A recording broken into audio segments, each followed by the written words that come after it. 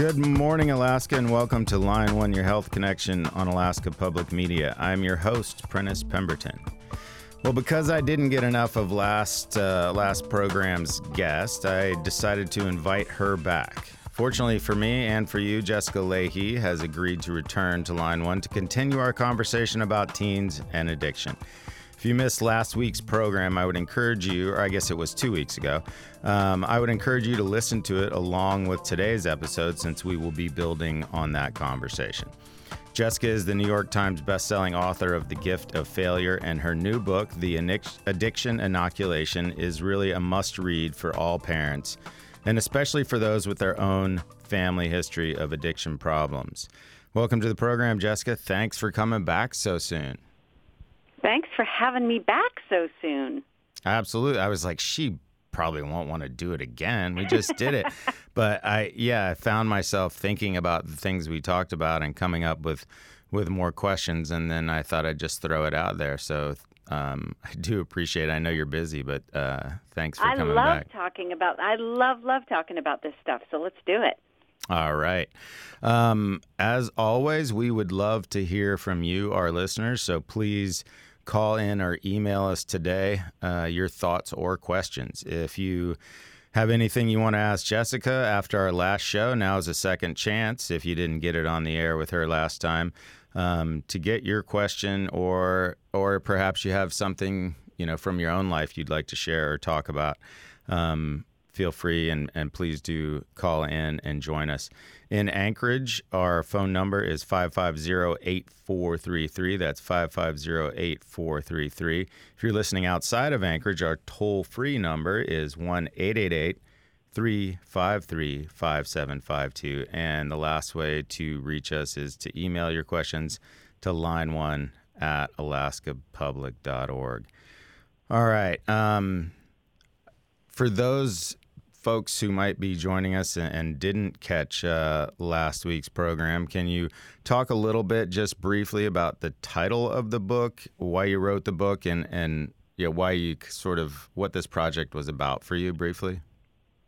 Yeah, sure. So I have just the best job. I get to write about parenting and education and child welfare for a number of national publications, including the New York Times and the Washington Post. And so I get a lot of emails from people asking me questions about, all of those topics. And so some of the times I'm writing about things that other people are asking me about. But for the most part, I write about the stuff that I'm curious about. And after I wrote The Gift of Failure, How the Best Parents Learn to Let Go So Their Children Can Succeed, I spent a lot of time thinking about what I would write next.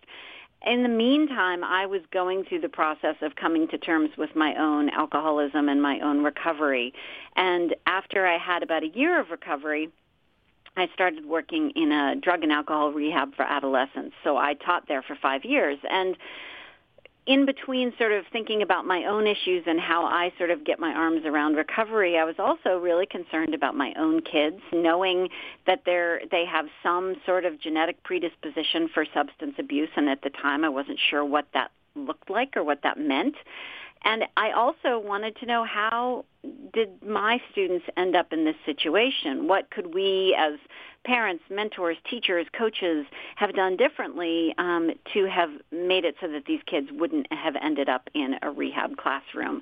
And, in writing, the way nonfiction writing works is you have to write a proposal to your editor, to your publisher, to get them sort of interested in the topic as well and show them what the book could look like. So I took a year, really, to put together what this book might look like, sample chapters and stuff like that, and did a lot of the research up front before I ever sold the book.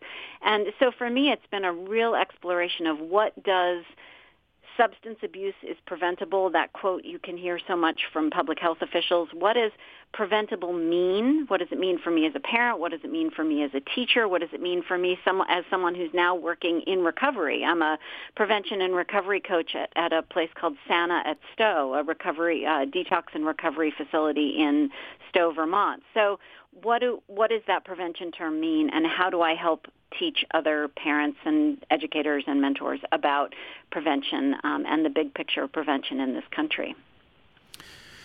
Yeah, prevention is the key in anything. It's so much easier to deal with it on the front end than the back end, which you point out so well in the book. One of the things I really enjoy about your writing and your books is the personal sort of stories and how you humanize yourself and talk about your own journey. And so I want to talk a little bit more about how you came to this place for yourself, and today sort of focus in on how people can get to this place themselves. How do they get to the point where they can recognize it? What is it, and what do you do about it? So that's sort of where I want to pick up where we left off. So I guess maybe start with, what was your decision point and on this journey, and when did you decide, I'm just going to do this, and then how do you talk to your children about it? Yeah, I mean, that's a tough road, and it looks so different for so many different people. I probably knew for about a decade, maybe a little bit less, that I had a problem with alcohol. I knew I was looking forward to it too much. I knew it was creeping up on me. I knew the amounts were getting bigger and bigger. I knew I was lying more. I knew I was hiding things more. I was talking to some of the clients that I work with at Santa about, just sort of laughing over all of all of the different things we have to do in order to hide the alcohol and lie about the alcohol and hide it and put it in weird places, and all the weird rituals we come up with to sort of protect our right to drink. And so that went on with me for a long time. And there were points at which I knew I needed help, but I just wasn't ready to commit. And it can be really difficult to predict when someone's going to be ready to commit to getting better.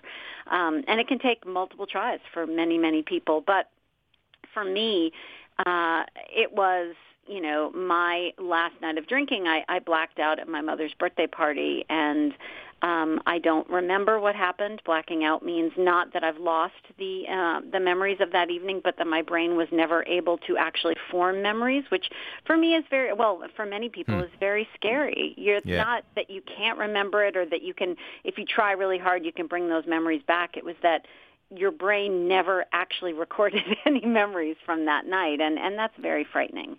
But the next morning, my dad was really brave, and he came in and he confronted me, and he's in a very loving way, and said, "I love you so much, and I know what an alcoholic looks like, and you are an alcoholic." And at that point, I was ready, to hear it and to do something about it. But that time is, it really depends for people how and when that time happens. They say that success is not a strength in recovery. Can you talk about what that means? And you were a very successful person at this point, family, career, and what the toll is of living the way you were living? Yeah, I was working 2 full-time jobs at that point. At the height of right before I got sober, I was not only working as a full-time writer, I was also working as a very full-time teacher. And the pressure of that, and the pressure of getting less and less sleep, because people tend to think of alcohol as something that helps with sleep, but actually the opposite is true. It may help you get to sleep because you can sort of pass out from drinking, but at the same time it actually interrupts your sleep cycles and makes it so that you sleep less. So I was getting less sleep and drinking more to contend with that, and having more anxiety to contend with, the fact that things were getting more and more dire. And I'm just used to being one of those people who can do it all. I loved my job. I love being a writer. I love being a teacher, and I prided myself on getting it all done and doing it all really, really well all the time. But the amount of drinking I was having to do at that point was edging out my ability to do everything well. And I had just sold my first book, The Gift of Failure, and realized it became very clear to everybody, I think, that alcohol was something was going to have to give, and it made sense that it was the alcohol, because nothing else really, I didn't have room for anything else to give. So the alcohol was taking up too much mental space, and certainly too much time from my life to allow for me to continue to be doing all of these things well. Yeah, so that was really, I guess, how do you get to the point where you said committed? it's, there's different bottoms for different people. People talk about a high bottom, a low bottom. Yours seems pretty high, and you just had enough suffering, or like just became too big for you? Yeah, I think the term high bottoms and low bottoms really don't do us a disservice, because from my perspective, I hadn't, when I go to recovery meetings, I hear about people who have lost everything, who've lost their families, who've burned down their houses, people who've lost everything and hurt people around them and maybe even killed people. And so from my perspective, it would be really tempting to say, well, I'm not as bad as those people. Right. So I think having respect for the fact that everyone's bottom, so to speak, looks different. And for me, I was just exhausted. I had nothing left to give to this addiction. I was just exhausted. It is so tiring to juggle all of the parts of my life and to keep the secrets and to pretend that I remember conversations that I didn't remember because I was in a blackout and my kids were getting older and starting to get to a point where they could really understand what was happening. So for me, it just came down to exhaustion. And the way I discuss this when I talk to people about recovery is it's like a puzzle with 100 pieces. And you can't get to piece 100 without pieces 1 through 99. And for me, pieces 1 through 99 were close calls, people saying, well, I think you've had enough, or my husband saying, I think this is creeping up and becoming a problem. And I wasn't ready with any of those other pieces, but those pieces had to be there for piece 100 to fall into place. And so while, I tend to talk a lot about prevention, and I can't ever guarantee that any kid is not going to go on to have substance use disorder, but prevention actually plays a dual purpose with these pieces of the puzzle. They can act as early, low-number pieces of the puzzle so that we can get kids, if they do have a problem eventually, to a place where they're ready to say, I've had enough. And, what's interesting is when people reach out to me when I think maybe they have had enough, and I had one person actually text me for 3 years in a row, I'd like to have a conversation, and then they disappear. And then I'd like to have a conversation, and then they disappear. But then 3 years in, suddenly say, I think I've had enough. And you really have to respect and be patient with that process sometimes. At least from the perspective of the person with the problem, it can be awfully difficult to have some patience with it when you're watching someone you love really struggle. You just want them to get to be ready, and it's really hard for someone to be ready before they're ready. And we can rush that along a little bit by talking about it more. So the whole point here is the more we talk about it, I think the easier it becomes to talk about it, and the more likely we are to get someone to the point where they're ready for help. All right, if you're just joining us, my guest is New York Times bestselling author Jessica Lahey. And no, this is not a repeat. This is a live program. Jessica has returned to continue our conversation about her newest book, The Addiction Inoculation. This book, for anybody who's not familiar with it, is really a manual, go-to book for how to protect your children from developing addiction, the prevention end, the front end. So we're hoping today that you'll join in on the conversation, not wait till the end of the hour when we usually get a bunch of phone calls and emails, and I don't have time to get them all on. So let's call in early if you have a question or a comment you'd like to share on today's topic. Our Anchorage phone number is 550-8433. If you're outside of Anchorage, our toll-free number is 1-888-353-5752, and you can email your questions to line1@alaskapublic.org. All right, Jessica, you mentioned your children, and you're clearly okay talking about your personal life on the air because it's I don't know, imperative. I mean, it's just part of your story and what you do for a living. So, but your kids, you said they were getting older and starting to figure out something was not right. And was that part of the motivation there? You couldn't keep it from them anymore? Yeah, we lived in a really, really small house, and they also had a grandparent who was struggling with substance abuse, and it was we were getting to a place where, they were having to deal with the ramifications of us saying, no, you can't go, having to keep the children from the grandparent when that grandparent was really drinking too much. So it was becoming something that we were talking about more and more often, and it was becoming difficult for me to talk about their grandparent with substance abuse issue while also struggling with my own. And we also have had friends that have struggled with substance abuse. We've had a friend who went to prison, and they're very clear about what that was all about. Right. So it can be really easy for us to talk about other people's issues, and that was very easy for me, and yet at the same time it just got to the point where I had to talk about my own issues. That was going to be really, really important. And talking to my kids about it, I think that was incredibly difficult. My kids are now 22 and 17, but I got sober when they were 9 and 14. And I've always been a fan of, honesty and transparency with kids. With the gift of failure, there's a lot of talk in there about being honest about your own mistakes so that they can learn from them. So with our kids, it was very much a matter of, I've just been doing the best I can, but I have this problem and I can't control my drinking and I need help for that. And I think anytime we can model that behavior for our children, the I need help and it's okay to ask for help and it's okay to admit that you can't handle something by yourself, that's a strength. And so I want my kids to see that in us.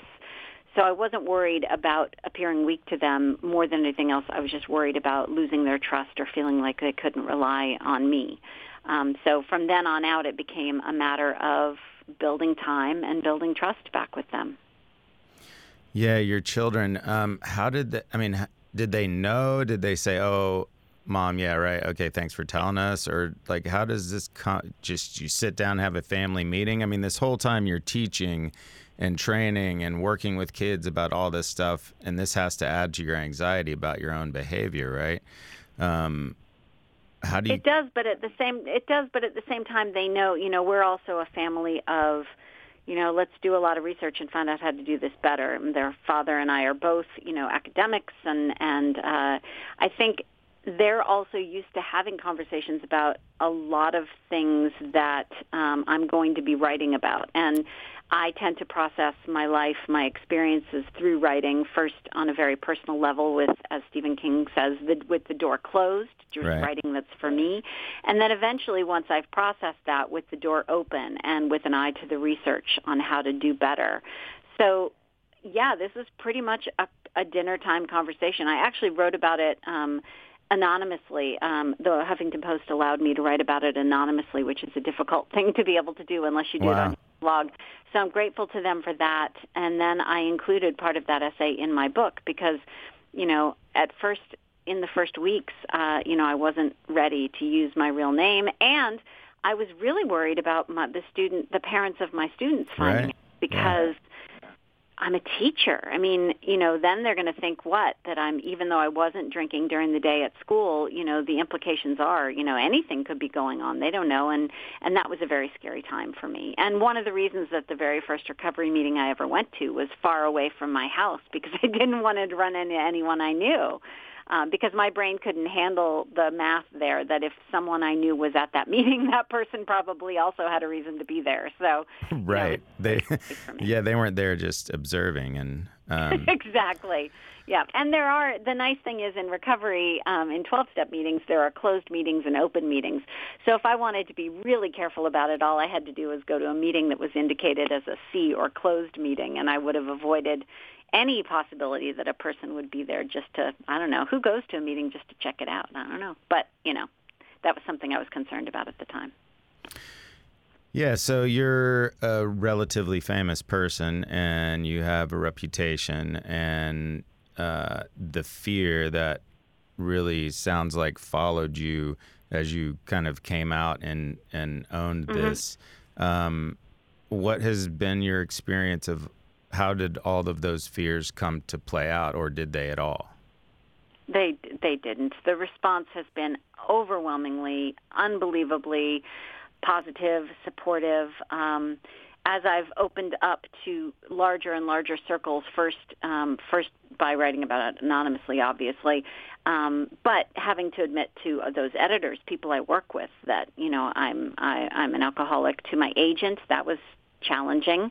And as those circles got wider and wider, the support just increased. And I think it's really important to interject here that as I am a white woman I'm solid on my feet in terms of financial means. I'm in a place of privilege where when I come out and say I'm an alcoholic, I get a lot of, that's so noble of you, that's so strong of you, how wonderful that you're out there being an example.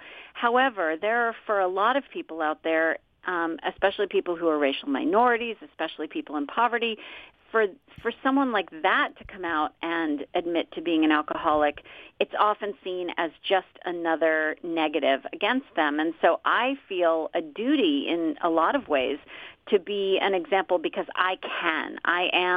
I work for myself for the most part.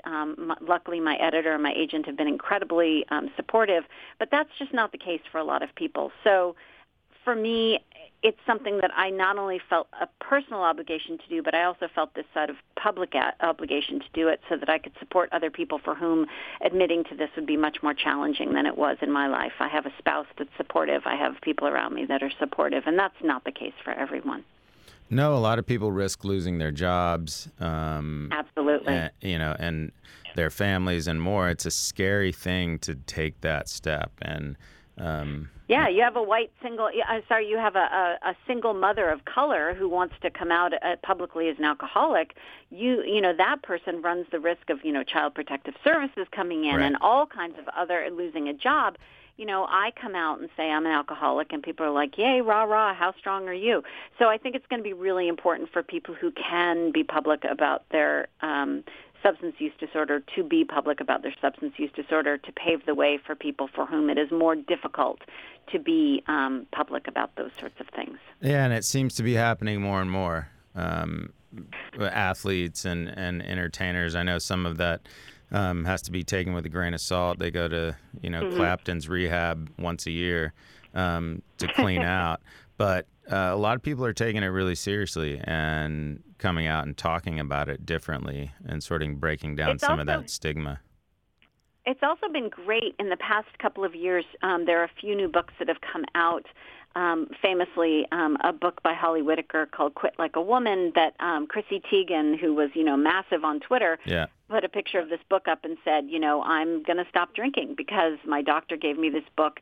The nice thing about, there are parts of Holly Whitaker's book I really disagree with, but the parts I do agree with are the impulse to examine our own drinking, whether or not we may rise to the level of an alcoholic. I think if people are questioning whether or not drinking is a problem for them, we shouldn't have to then take a quiz, are you an alcoholic quiz, and rise to the level of alcoholic to decide whether or not something may be unhealthy for us. Alcohol is overwhelmingly unhealthy for the human body, but it's become such a normal part of our society that we tend, and our culture, that we tend not to think about it that way. But a lot of women are saying to, especially women, and I mention women because so many of these books have been, the recent popular ones have been about women and drinking, are starting to say, you know what, I may not be a full-blown alcoholic, but this just doesn't feel good to me, and so I'm going to reassess my own use. And I think that's a really great way to think about this. If you're questioning it, then maybe it is something you want to reassess, and who cares whether or not, you label yourself an alcoholic. Just looking at it intentionally and mindfully, and addressing it honestly, that's a good step to take. So we'll get into more of how to recognize addiction in a little bit, but we're at our 20-minute break. So if you're just joining us, my guest is New York Times bestselling author Jessica Lahey. This is not a repeat show. She has returned to continue our discussion about her newest book, The Addiction Inoculation. After this short break, we do have a couple of calls that have lined up, so we'll return for some phone calls and more of our discussion about how we can help to protect our children from developing addiction problems as adults. I'm Prentice Pemberton, and this is Line 1, Your Health Connection on Alaska Public Media. Line 1 Your Health Connection comes to you from Alaska Public Media and is made possible with support from Providence Imaging Center, with over 30 years of commitment to the community with a comprehensive patient-centered focus approach. Learn more at provimaging.com. The Alaska State Library Talking Book Center has audiobooks and more for children and adults who are unable to read standard print. Learn more at talkingbooks.alaska.gov. This message sponsored by the Alaska Library Network.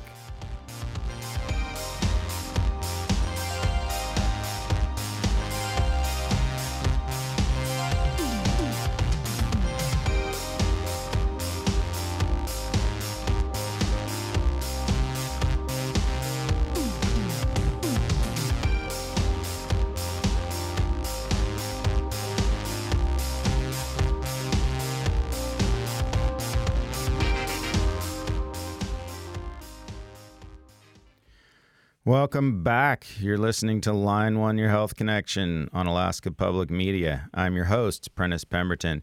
If you're just tuning in, my guest today is the author of the New York Times bestselling book, The Gift of Failure.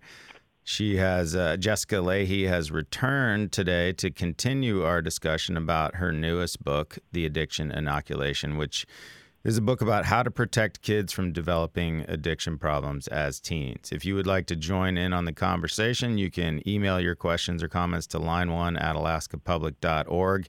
And I want to make sure I give out the right number. Apparently, we're getting some calls on another number. So our toll-free number outside of Anchorage is 1-888-353-5752. That's 888-353-5752, and our Anchorage number is 550-8433. So please give us a call.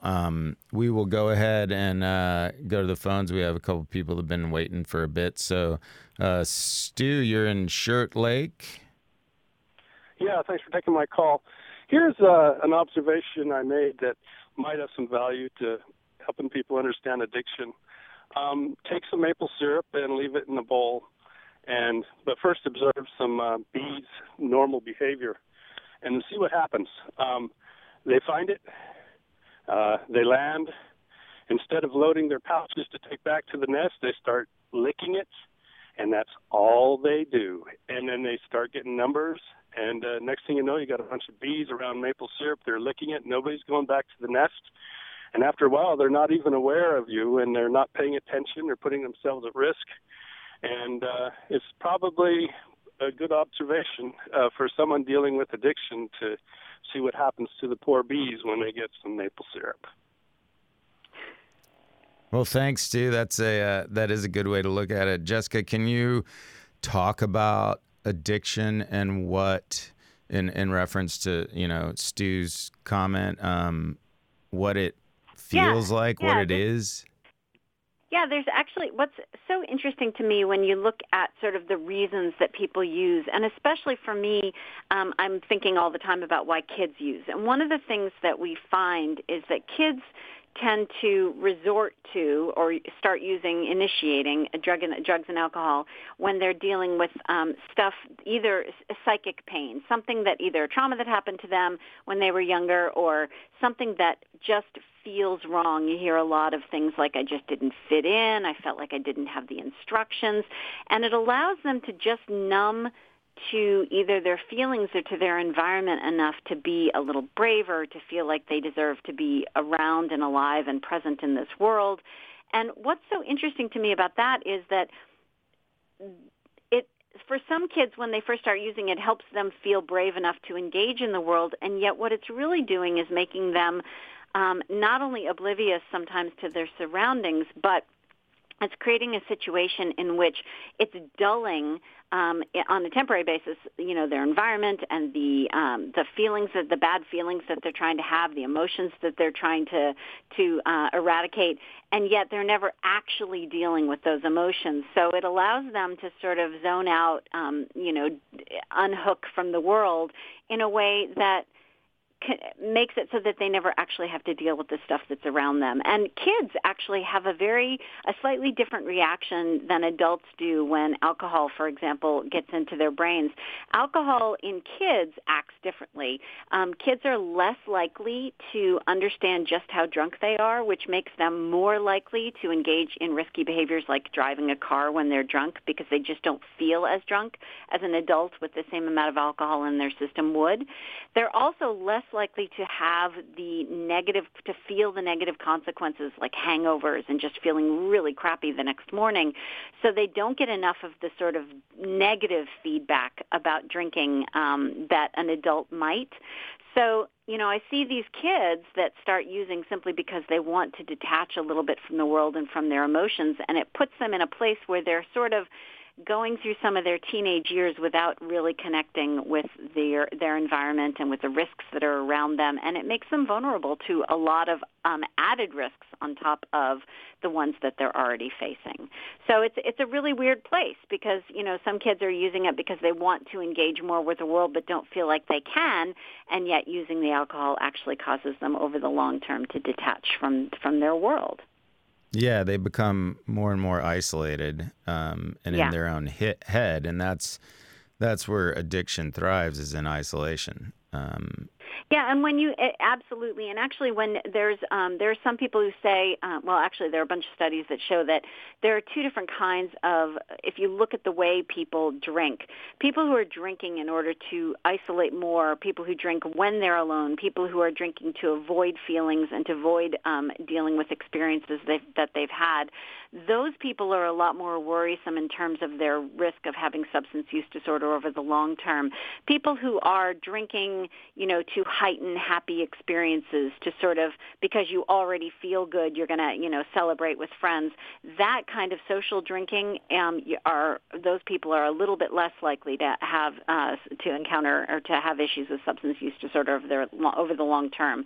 So I would be particularly cognizant of keeping an eye on people who are drinking in order to detach and isolate and get themselves sort of separated from the world and to deal with anxiety and bad feelings, than people who are drinking in order to sort of heighten good feelings.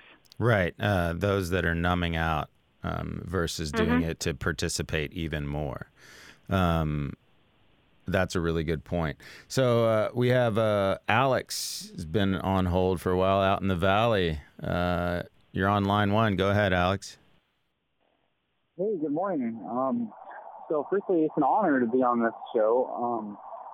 So as an active addict and a former recovery minister myself, I wanted to break down some stigma firstly. A lot of people think that an addict is in love with the drug. And what it really is that we suffer from a lack of love for ourselves.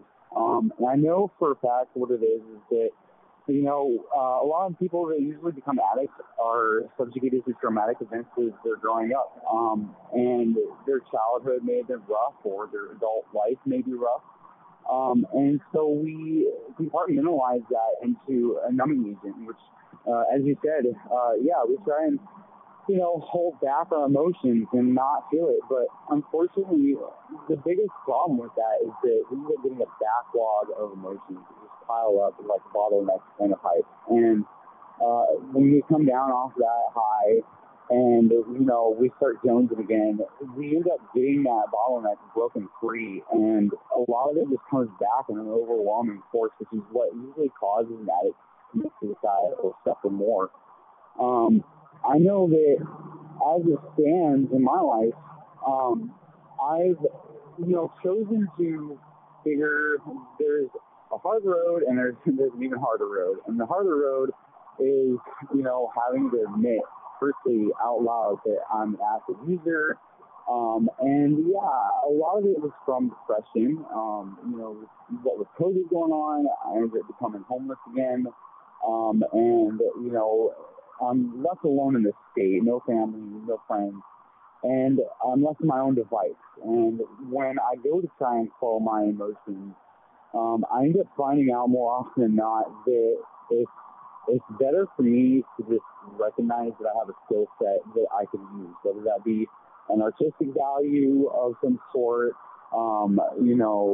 just rock stacking or I find some sort of hobby to put myself into, like as one of the last epically, legendarily rare dying breeds of blues harmonic musicians. I choose to play out my feelings with the blues harp. I hate to interrupt you, Alex, but you got a pretty bad connection, and we're not getting it through. We got kind of the gist of it, and thank you for your comments, and thank you so much for talking about your personal story there a little bit and how you're coping with addiction. So I appreciate the call. He has some lovely points, and yeah. Talked a little bit about experiences that kids have making them more likely to resort to drugs and alcohol, and that's absolutely true. The Centers for Disease Control and Kaiser Permanente did a massive study a bunch of years ago looking at childhood experiences and their impact on physical and mental health over a lifetime. It turns out that you can take the CDC's ACEs, or Adverse Childhood Experiences quiz, and find out what your number is. It's a number of 1 through 10. The higher your number, the more likely you are to have substance use disorder during your lifetime, as well as lots of other things, strokes and heart attacks and mental health issues. So the things that we experience as kids, and adverse childhood experiences could be things like,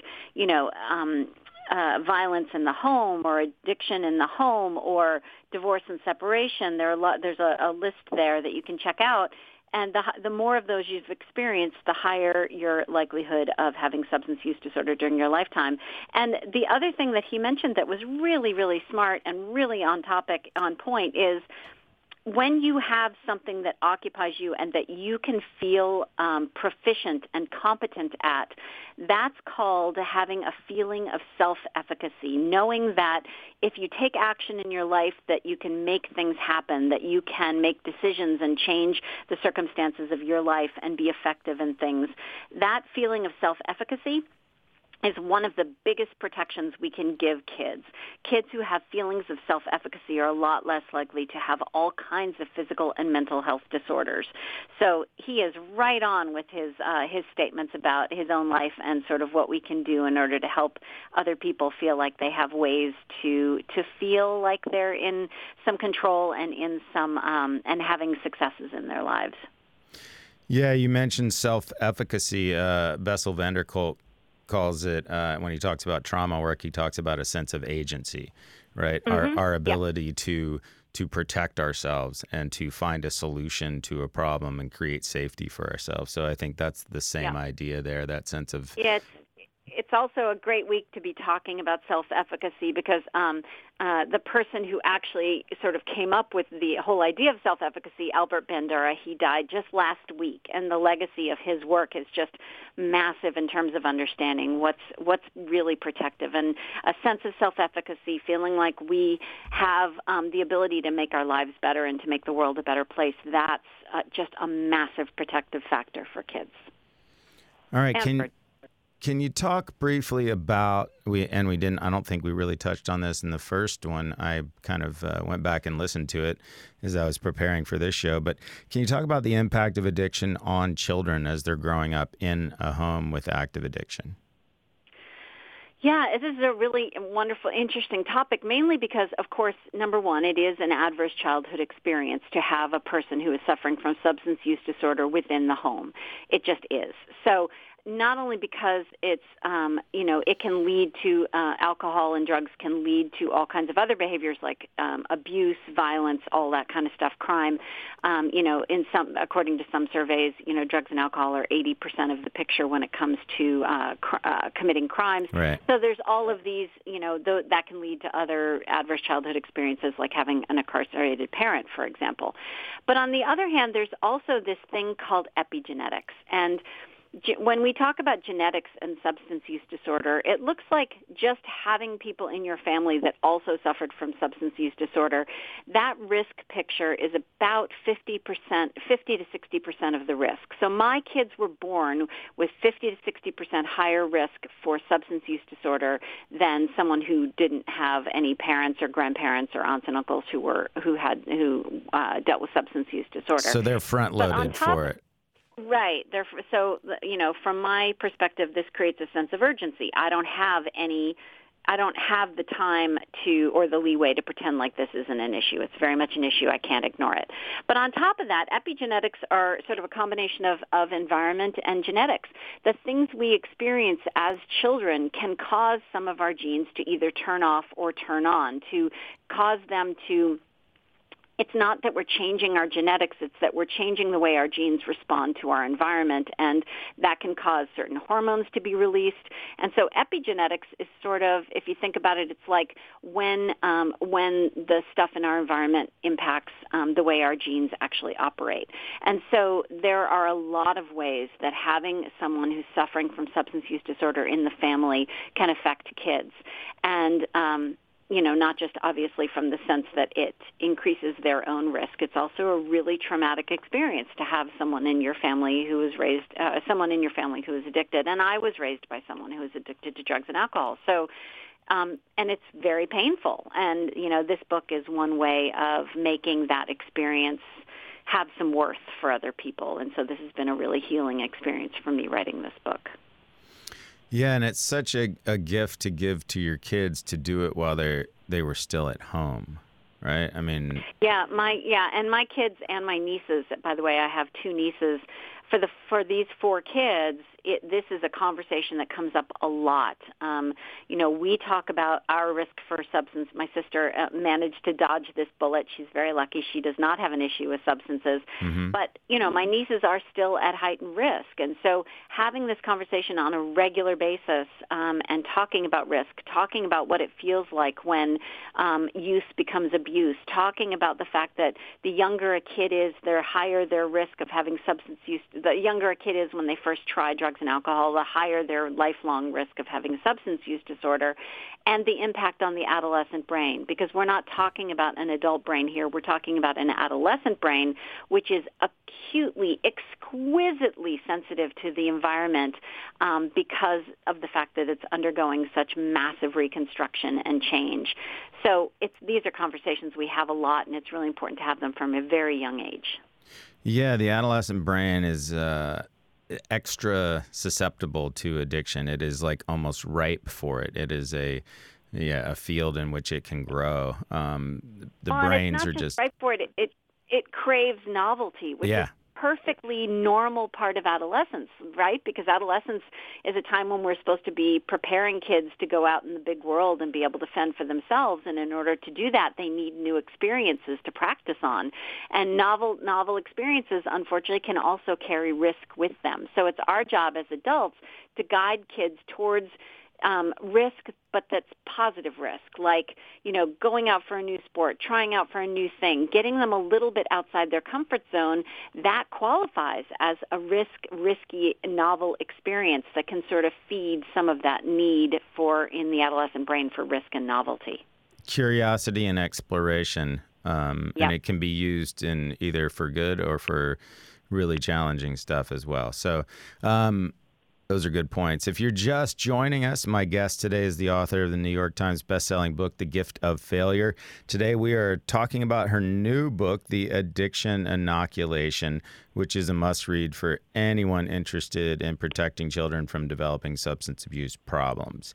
After this short break, we will return for more of our conversation with Jessica Leahy. I'm Prentice Pemberton, and you're listening to Line 1 Your Health Connection on Alaska Public Media. You're listening to Line 1 from Alaska Public Media. You can find Line 1 on alaskapublic.org or wherever you get your podcasts. The Pfizer COVID-19 vaccine is now authorized in the U.S. for anyone 12 years or older. Getting your child immunized with this free, safe, and effective vaccine is a great way to get them safely back to sports, get-togethers, and other fun summer activities. Learn more about COVID-19 vaccines and schedule appointments at covidvax.alaska.gov or call the State of Alaska COVID-19 Vaccine Helpline at 1-833-482-9546.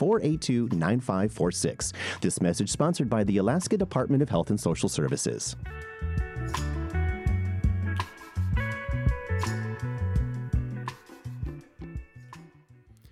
Welcome back. You are listening to Line 1 Your Health Connection on Alaska Public Media. I'm your host, Prentice Pemberton.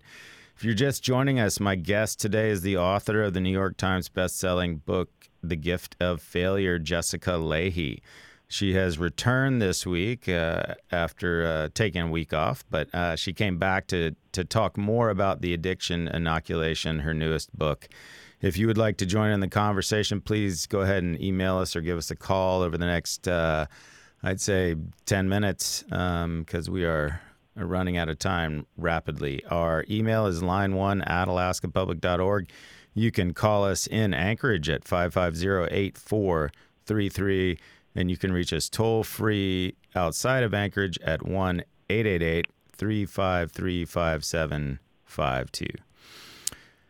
All right, I have a caller question, but I don't really quite understand it, but maybe we can answer part of it. So it says, please talk about spouse support relating to addiction and what to do when a spouse says you're on your own. So I'm not sure exactly what that means, but if I can just make a question out of it, how should a spouse, like if somebody's concerned about their partner and substance abuse, how do they go about bringing that up or introducing that topic? It's not something that people generally want to hear. Well, it's actually, the question could be one of two things, and it's a question I get quite a bit. Number one, if your spouse is not on board with you with prevention measures. So, for example, we do know that parents that give a consistent message of a consistent and clear message of no, not until it's legal for you, which, by the way, I don't care as much about the legality as I do about brain development, and 21 to 25 is around when the brain is done developing. But parents who have a consistent and clear message of no drugs or alcohol until it is legal for you tend to raise kids who have a far lower incidence of substance use disorder over their lifetime. When you have a parent who wants to, let kid have sips or say something like, oh, well, they're going to drink anyway, so I'd rather they do it at home, so we'll get a keg and they can have it in the basement, I'll take everyone's keys. That sort of mixed messaging is not helping. Having one consistent parent is great. Having two consistent parents is even better. However, I think the question probably means, what do you do when you're worried about your own substance use and you do not have a supportive partner? And Another great question, yeah. Right. And I have to pop to the fact that I am very, very fortunate. My husband, from the time that I admitted to my issues, my husband does not have a problem with drugs and alcohol. We do not keep open containers in our house anymore. He'll buy singles, have one with dinner, and then pour out the rest. So that's just, and that's also great modeling for my kids. My kids get to see a little bit of what it looks like when a partner is supportive of their partner's needs. And so, I'm very, very grateful to my family for that. I have a lot of support. When you don't have support from a spouse or a partner, it's going to be so much more difficult for you to get the support you need. So you're going to have to shore up your allies in other places, and whether that means within the recovery community, going to 12-step meetings, all of a sudden, and without fail, this tends to be the case, you go to a recovery meeting and all of a sudden you have all these people trying to press their phone numbers into your hand because people who are new to recovery need a lot of support. Right. Take advantage of as much support as possible. Try to have as many sober friends as possible who are willing to talk about it. Going to something like an IOP or outpatient program, going into a recovery program can be really, really helpful. But if you do not have a supportive spouse, it is going to be a harder road. And so find as many other supportive resources that you can find outside of your relationship, because those people are going to be the community that will save you. All right. So it sounds like a community of people is critical. Absolutely. And that's what's been so hard for people during COVID. 12-step meetings have gone virtual. And while that's great, and actually at the beginning of the pandemic, attendance went way up because it was even easier to go to a meeting and not have to show up.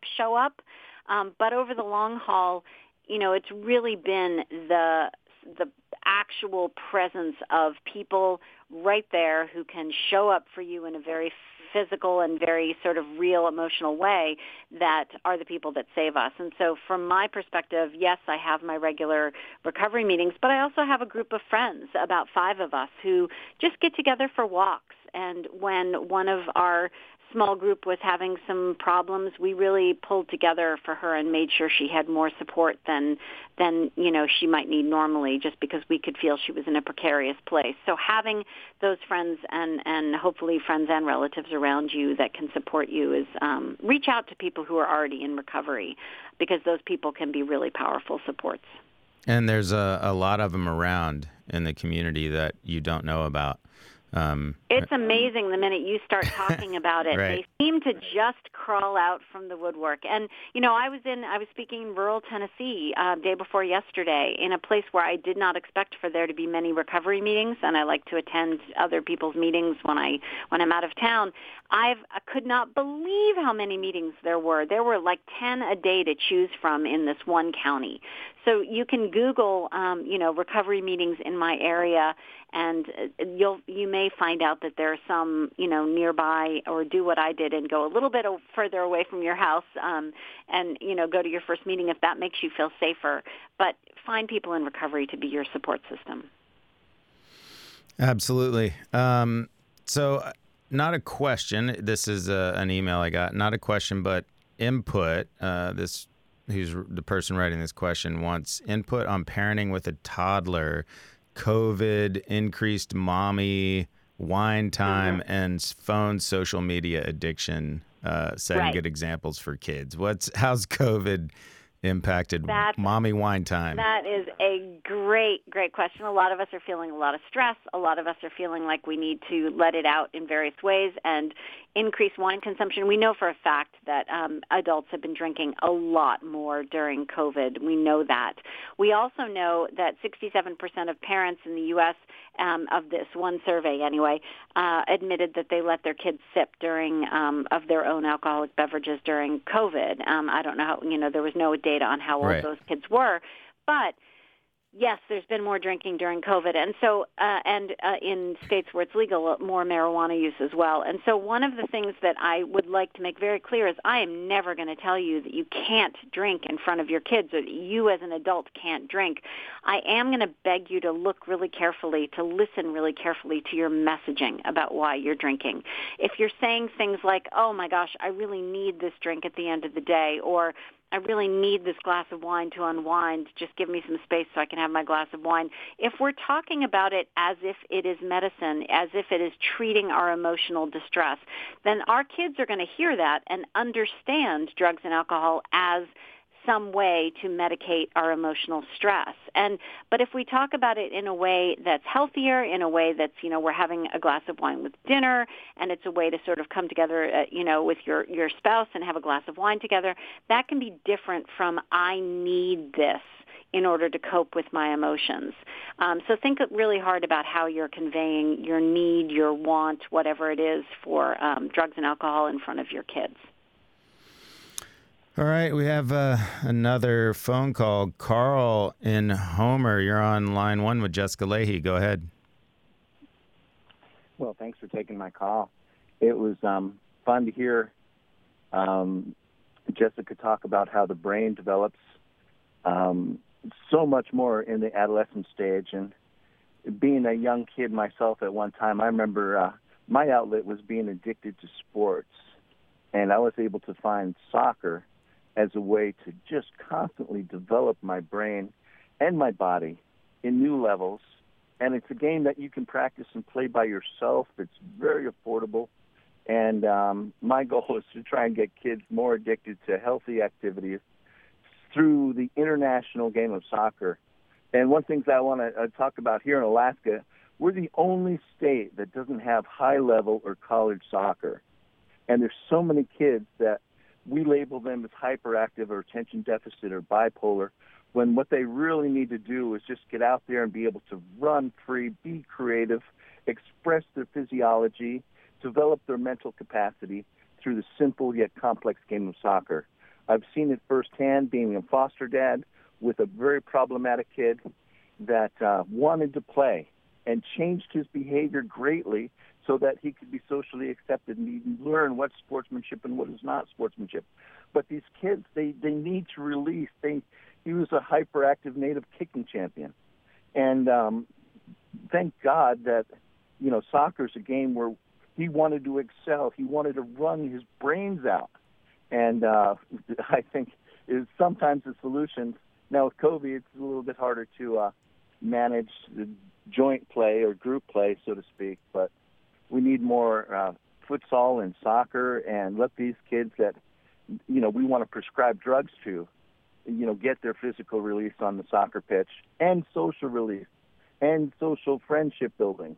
And, all right. It's unlimited. I've played soccer all around the world, and it's used globally to help kids develop what is sportsmanship and what is fair play, what is foul play. So thank you, Carl.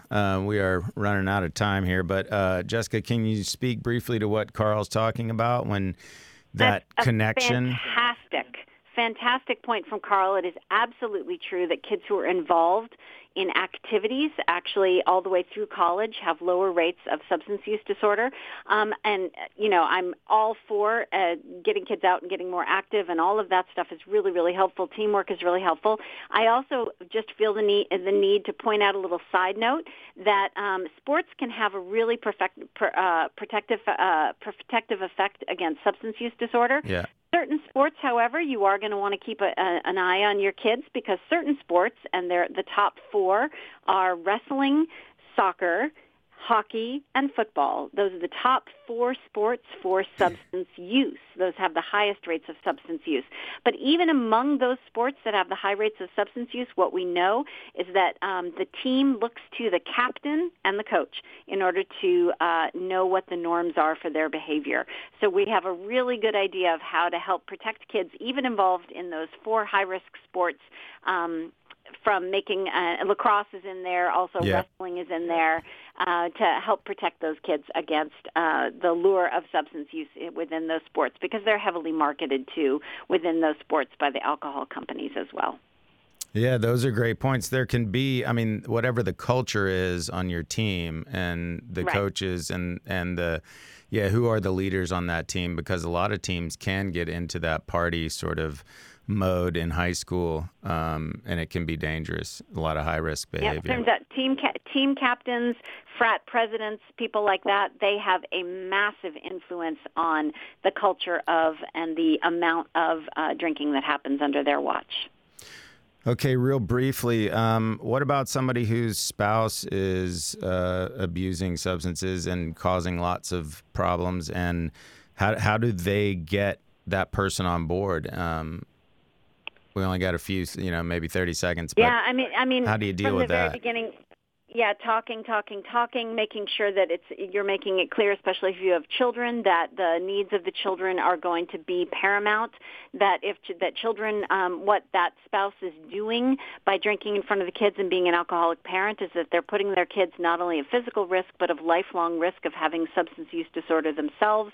And from my perspective, the one thing I knew and the one thing that got me headed towards recovery was that I knew for a fact, because he told me, that my husband would divorce me before he would allow my children to be raised, long-term in a house with an alcoholic, so with someone who was actively drinking. And I knew he was serious about that, and I probably would have done the same thing. So understanding that the kids have to come first when it comes to the behavior of the parents. So that was a powerful message, that he would support you in recovery, but he was not going to put the kids at risk. Nope. All right. Well, thank you so much for your time today. It's always a pleasure, and I appreciate you coming back on with us. Oh, thank you so much for having me. All right. I don't do it too often, but I would encourage everybody to read this book. I think it's an important book for all parents and parents who are struggling with their own addiction or their own questions. It's a really good read. My thanks to Line 1 producer Ammon Swanson and to our audio engineer Tobin Shelby. And big thanks to all of us, all you listeners. I'm Prentice Pemberton. Have a great day. Line 1 is a production of Alaska Public Media, which is solely responsible for its content. Views expressed are those of the host and participants and not necessarily those of Alaska Public Media, this station, or its underwriters. Learn more about Line 1 and listen online at alaskapublic.org. This is Alaska Public Media.